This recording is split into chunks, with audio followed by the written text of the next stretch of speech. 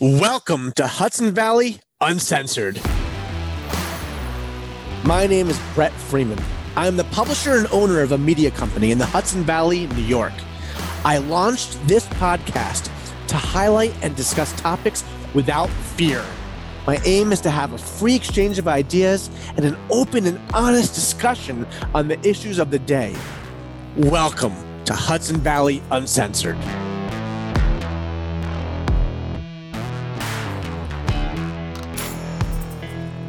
Welcome to Hudson Valley Uncensored. My name is Brett Freeman. I'm your host. And today we have a very special guest. We have Senator Pete Harckham with the 40th Senate District in the state of New York. And Senator Pete Harckham, he's been our state senator since 2018. Correct me if I'm wrong. And he represents several different towns in the Hudson Valley. He represents the towns of Beekman, Pauling, and the village of Pauling and Dutchess. He represents Carmel, Patterson, and Southeast, and the village of Brewster in Putnam County.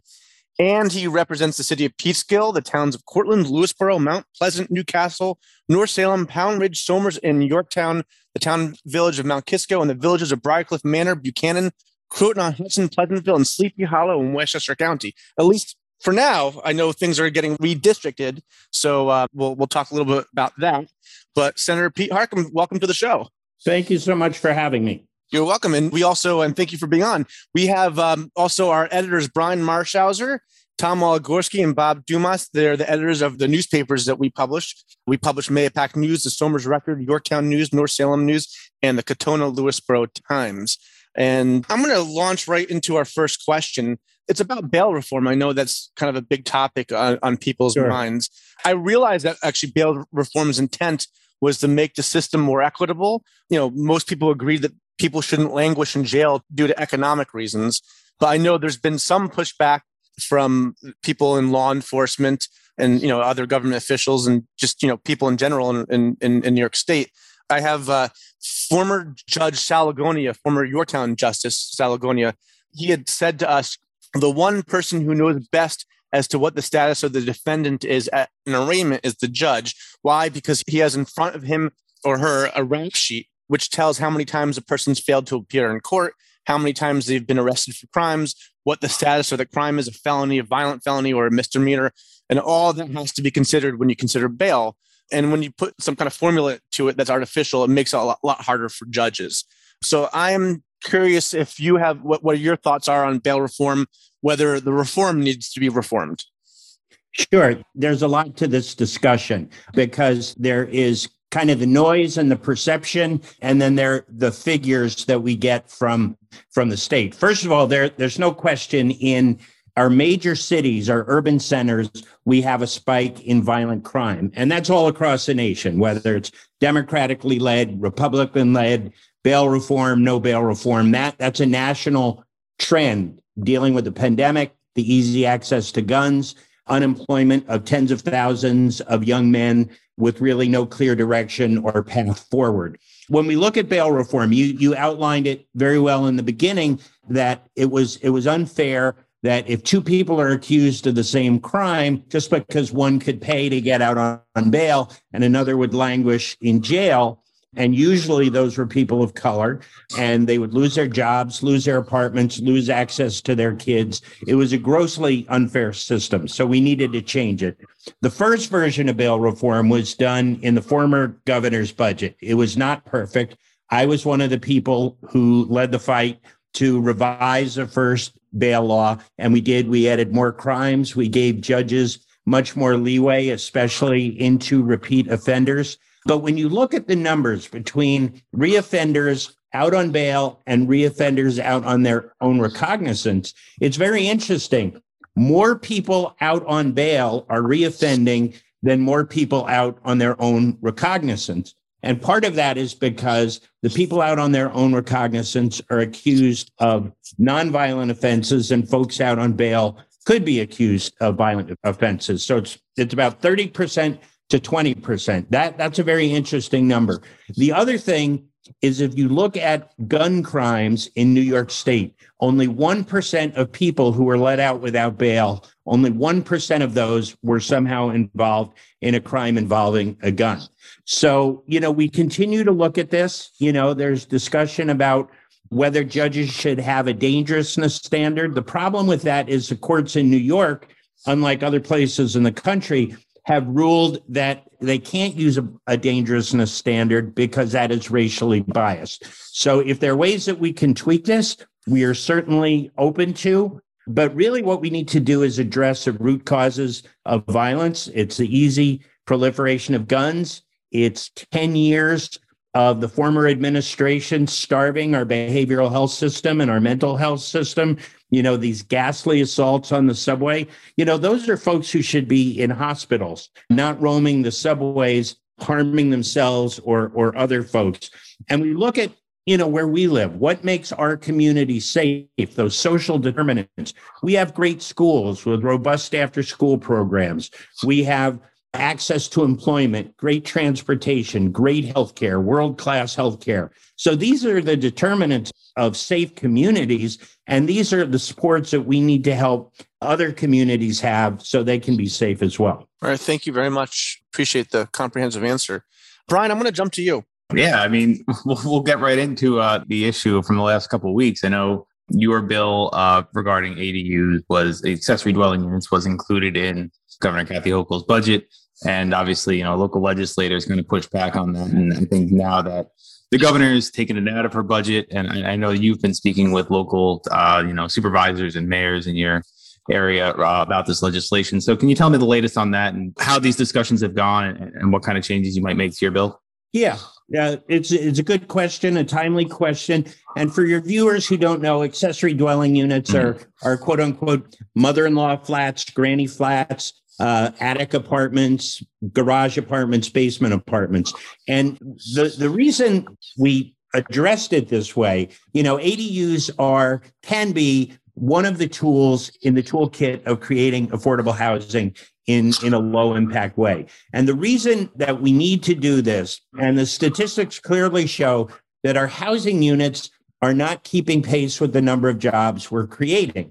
So when you have a limited supply and demand outstrips that, basic economics, the prices go up. So what's happened is our seniors on fixed incomes can't afford to stay in their homes.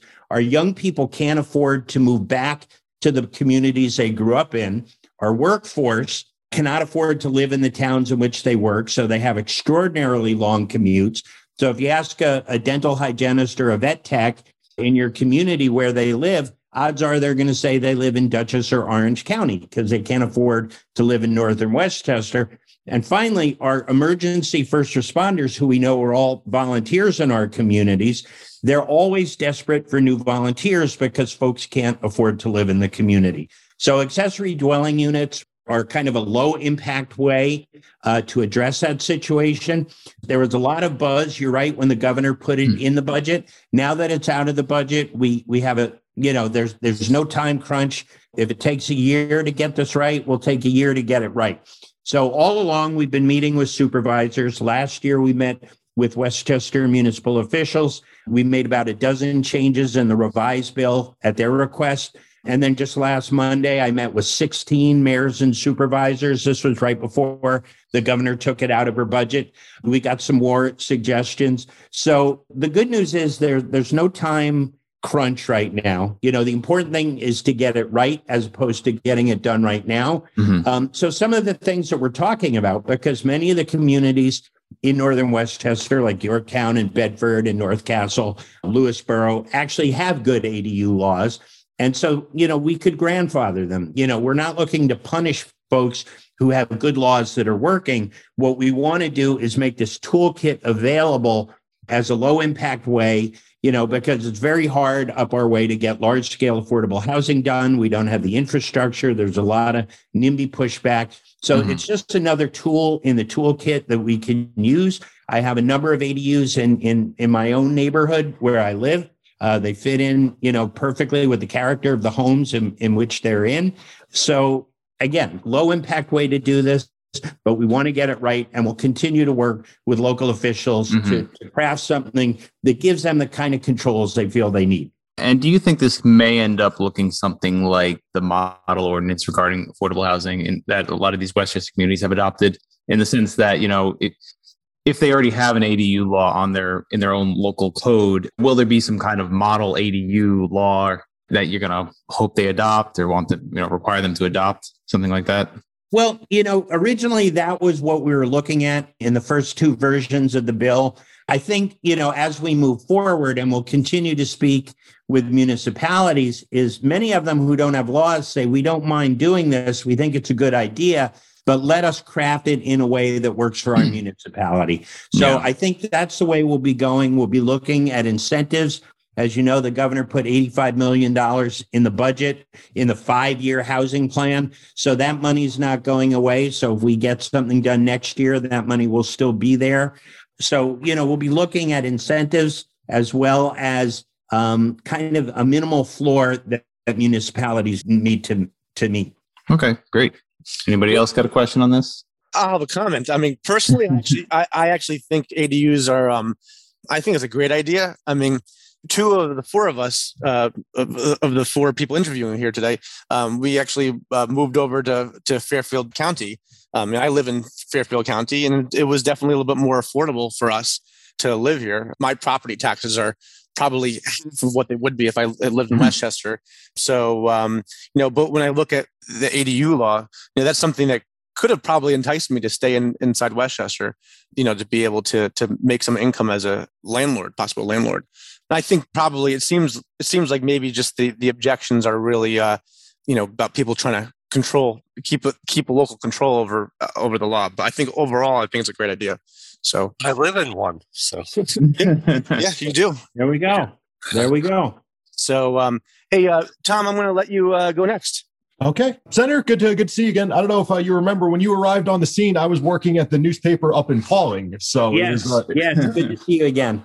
Yeah, likewise. So yeah, it was nice to see when I got hooked up down in North Salem and Somers. I'm like, all right, still get Senator Harckham. So anyway, so I wanted to talk a little bit about your work, as the chairman of the Committee of Alcoholism and Substance Abuse, and I also wanted to really applaud you just for all the work that you do. This is kind of an issue that I lost somebody very close to me to opioid overdose a couple years ago. Right. So I've seen I've seen firsthand how it affects families and everything. So I really applaud the work that you do. And you had a big year last year. I mean, you had 16 bills signed into law, and that was something that we kind of followed closely in my publications.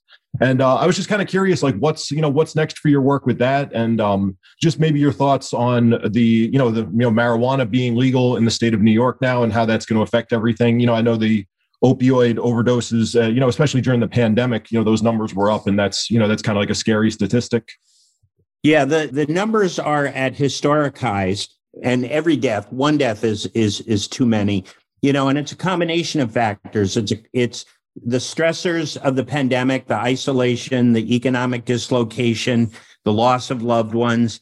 All those stressors and strains are having people medicate or go back to self-medication. And fentanyl is poisoning the drug supply.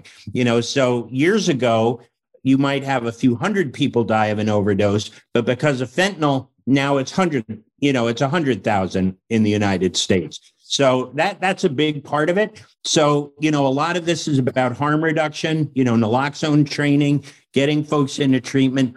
The good news is this year, thanks to Attorney General Tish James and some of the pharma settlements, there was that opioid stewardship fund that was created a few years ago, and we have money from the federal government.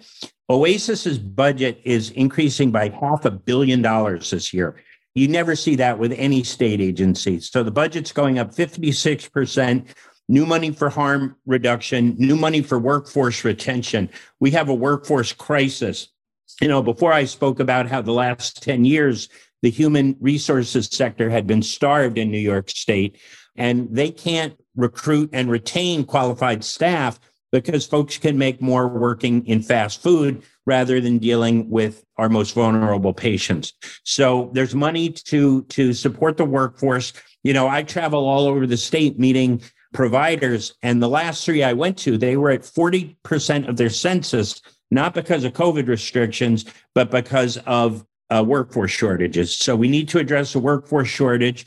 And then on the recovery side, we need more supports in terms of things like transportation for folks to have a more holistic recovery experience, not just getting to a treatment appointment, but to a job, grocery shopping, drop their kids at childcare, all these things that contribute, as well as safe and supportive housing. We've had no regulation in New York State about recovery houses, and the governor's put my bill in her budget that for the first time will set standards and begin to regulate recovery houses to provide safe places for folks in early recovery to live and then transition back. So we've got a lot to do still.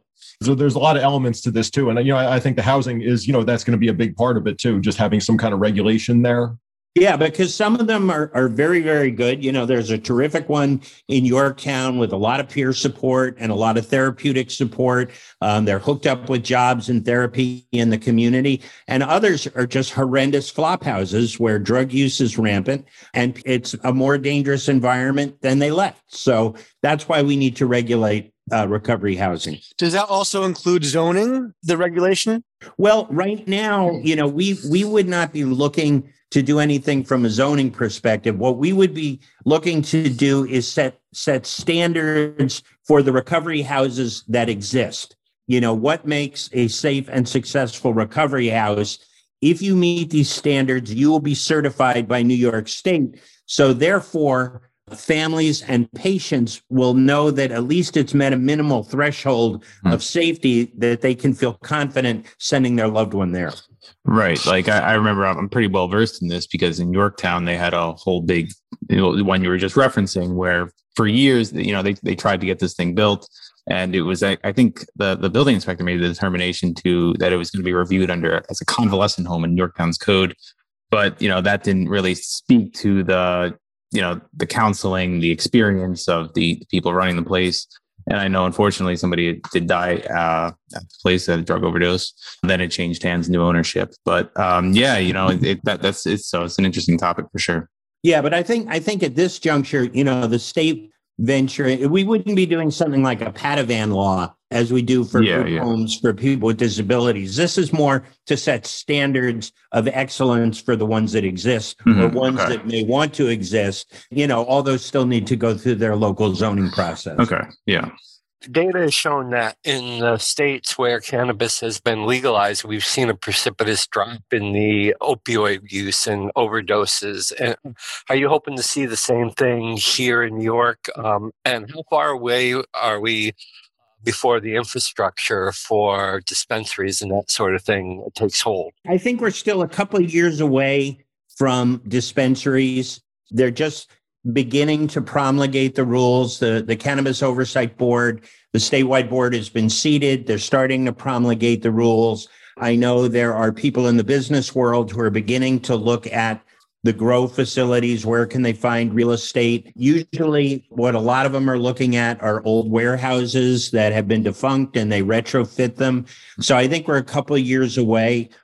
Part of the thinking that went into the legalization in New York. I share my experience. I've said before, I'm in long-term recovery myself.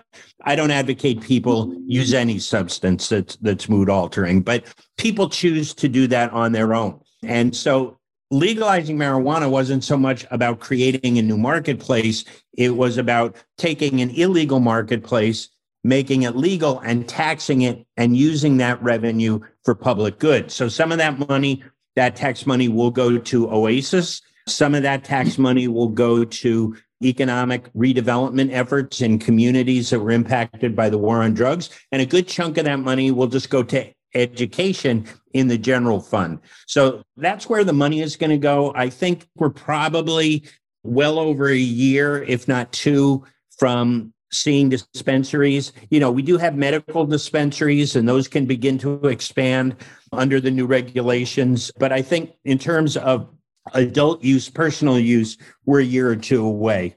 I guess, Brian, I'll go back to you if you have any questions you'd like to ask. I was just going to ask more like on the local level. We're seeing a lot of big box retailers going to go out of business, move to new towns, and they're leaving behind these big vacancies. And I've spoken to many building and planning officials in my towns who say they're all saying the same thing. They're struggling to find, retailers to move into these spaces. So can you kind of talk to me about the state of, economy in New York and what can be done about this? Is it just the market conditions right now? It's just retailers are just not looking for big spaces anymore. Well, it's a combination of a couple things. There are the mom and pop stores on Main Street, and we've done a tremendous amount during the pandemic to help these businesses. We created in the last budget an $800 million grant fund. So this is above and beyond all the federal programs. A direct grant program from New York State. Actually, it was based on my law to support these small businesses. In the budget negotiations now, we're looking to replenish that fund so that our small businesses are getting the kind of support they need. But one of the things that we know, this is just me speaking as an observer, if we want to support our Main Street businesses, we need foot traffic, and that's housing. You need to have people who live near where these stores are so they can walk, because we're now in an age where you don't have to hop in a car to do anything. You can get your groceries delivered with the delivery services. You can get flowers delivered. You can get all this stuff delivered. Or there's the Amazons of the world and the big box stores. So the big footprints are not necessarily needed in the retail space the way they were. So, there are a couple things you can do with them. Some of them are turning them into kind of entertainment venues. We saw in Mount Kisco, there's a very successful example of that. The old A&P warehouse is now, it's a racetrack, it's a bowling alley, it's a gym. So what are alternative uses for the big retail spaces? And I think also now with COVID easing, hopefully we will see more people coming back. Our malls, like the Jefferson Valley Mall saw a precipitous drop in traffic during COVID. And hopefully folks will come back and start to patronize those folks. But I think as our economy changes, retail has fundamentally changed.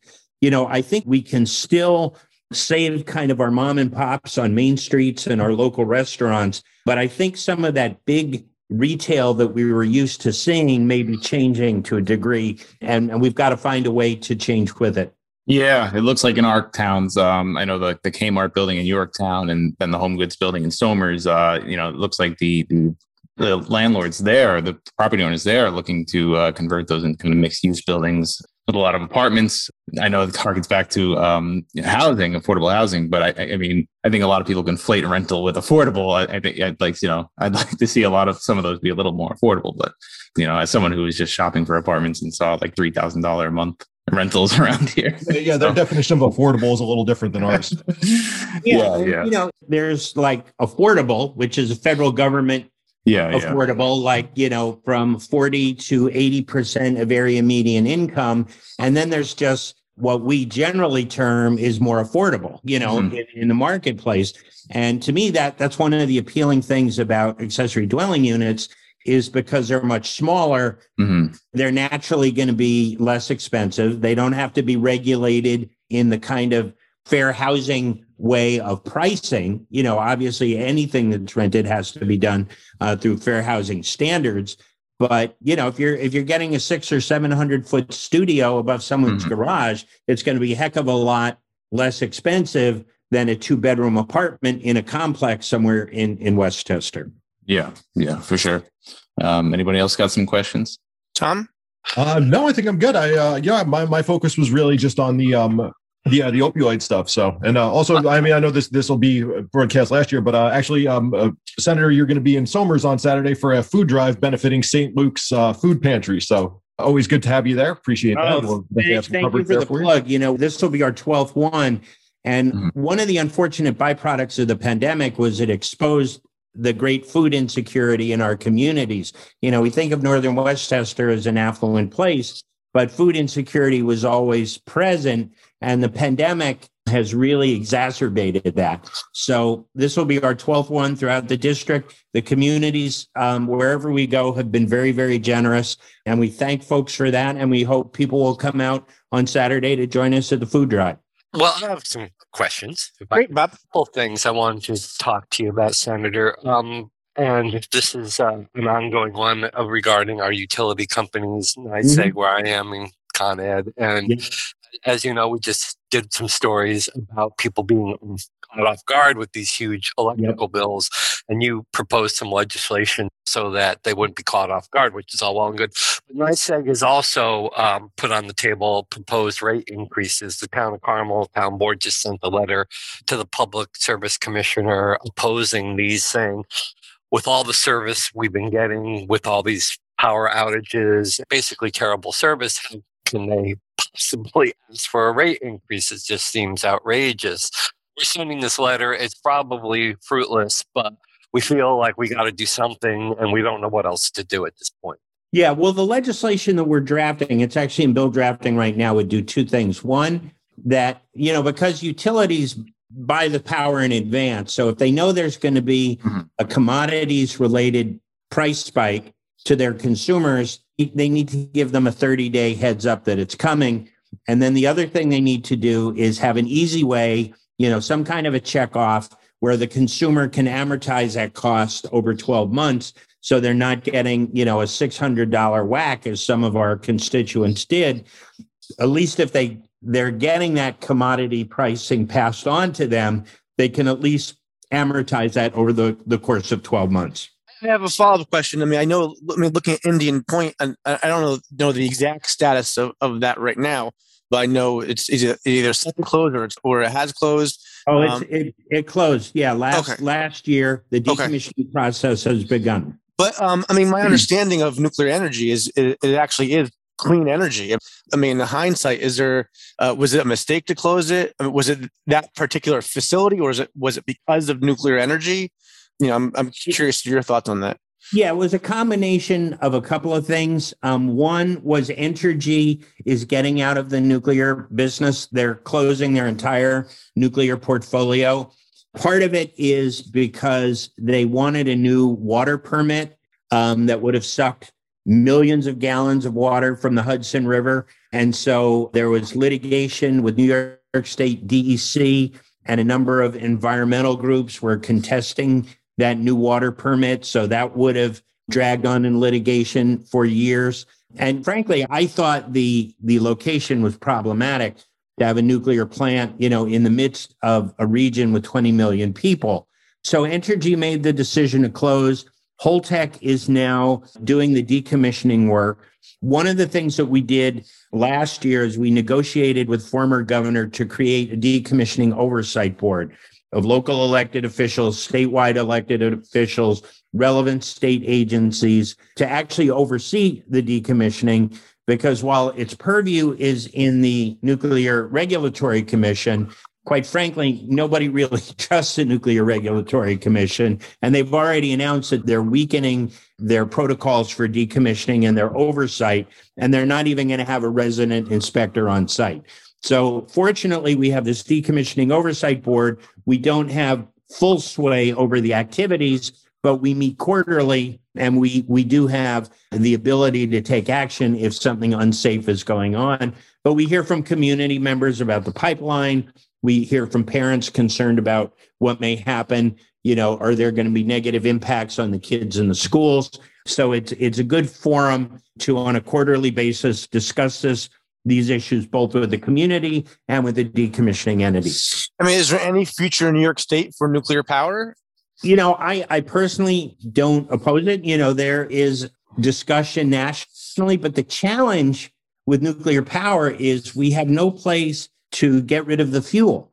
So, for instance, the village of Buchanan will be a nuclear waste repository in perpetuity unless the federal government thinks of a way to, remember they wanted to do Yucca Mountain a few decades ago, and that never came to fruition. So when we talk about trying to, once Holtec decommissions the plant, what that means is all of the buildings will be gone. Essentially, they return that to a vacant lot. There are one or two buildings that are going to leave up. But if somebody wants to do economic development there, you got this pristine spot on the Hudson River, but is a hotel marina complex going to go in there when you have 125 spent casks, sitting on the property? So that becomes a challenge as to what we do with the spent fuel. I just wanted to follow up because there are always questions about power and where that's coming from. there are two proposals of cables to come down the Hudson. One would be clean energy from upstate New York, and the other would be hydropower from Canada. And both of those are proposed to come down the Hudson and hook up in New York City, which would help then take some of the dirtier power plants in New York City offline. So we're getting clean energy and improving the air at the same time. Bob, you had some extra questions? Yeah, just one other thing, Senator, I wanted to touch on, and Brett mentioned it at the outset of the program about redistricting, because he went over what your current district includes, and of course, if things move forward, that's going to change. And some, call it redistricting. A lot of people call it gerrymandering, and it seems like whatever political party is in power, both major parties have done it, kind of control it and can kind of redistrict it as they see fit that might benefit them. And I think we're seeing some of that now. Your district, the one that you'd be in charge of, would change dramatically. And I think, Brian, you mentioned before we went on air some of the strange bedfellows this is going to make for Senator Harkin's district. What did you say? No, I was saying the new congressional district in Yorktown. It runs from Yorktown to Co-op City. Yeah. The congressional districts were a different animal. Yeah. With our districts, it was limited by the numbers, right? You follow the numbers. All districts have to be the same size. We needed to add 2 new Senate districts in New York City because the population shifted from upstate to downstate. So we added 2 new districts in the city. So that pushed everything out. So, for instance, my district is shifting from the 40th district to the 42nd district because of those 2 new districts down in the city. So my district will not change too much in terms of demographics. So we would be losing Pawling and Beekman, but we would be gaining Kent and Putt Valley in Putnam County. So that's kind of a wash. The other way it will change is my district currently goes down the Sawmill with Mount Kisco, Newcastle, and Mount Pleasant. So the new district, instead of going down the Sawmill, I would lose those 3 communities. It would go down Route 22, and I would pick up Bedford, North Castle, and White Plains. So, it's really kind of a wash as far as my district goes. Bedford, I have to drive through the town of Bedford every day to get to anywhere else in my district. So it's kind of natural geographically that would fit in there. I lived there for 20 years, represented Bedford for 8 years on the county board. So I know those folks very, very well. So it was really about, in our district's case, just kind of following the population and working within the confines of the population and the lines being pushed up from New York City. I do have, I guess, one additional question also. I don't know the specific details of this, but I know it came out and it was kind of controversial move with COVID therapeutics. I guess one of the criteria included race as, who gets the therapeutics first if you had to ration it. So I was curious at what your thoughts are on that. Am I mistaken there with that, or? That was a statement that the health commissioner made, the new New York State health commissioner made. Her point was that, as we saw and as kind of factually accurate, both in New York and across the country, COVID disproportionately impacted Black and brown communities. So I think she's trying to make the point that those communities would not be forgotten. The good news is there is no shortage of the therapeutics. There will be no rationing. That was not a policy of the legislature. But I think it was an expression of the health commissioner to say these communities, we're not going to forget you this time. But there is no rationing. There's plenty of medication. Knock wood, let's keep hoping the numbers trend downward and folks stay healthy. And that's not going to be an issue. But we've been told there are plenty of supply to go around New York State. Thank you so much. I really appreciate your time today on our show. And thanks for having me. Yeah, absolutely. Do you have any questions for us? No, I just want to thank you. I think these dialogues are important, and community newspapers are so important because you're actually covering the news that really impacts folks' lives. And we know just how much noise there is on social media coming from both sides of the spectrum. And so community newspapers letting folks know what's going on in their communities is just so valuable and important. And I really want to thank you for all the work you do. Well, I appreciate that. You're definitely preaching to the choir here about that. And, I definitely, I appreciate your comments on that. So thank you very much. Thank you, Thanks Senator. for having me. Thanks, Senator. Appreciate it. Yeah, thanks for coming on. Nice seeing you again. All right. Great to see everybody. Thank you. Take care. Thanks a lot. Thanks. Bye. Bye-bye. Bye-bye.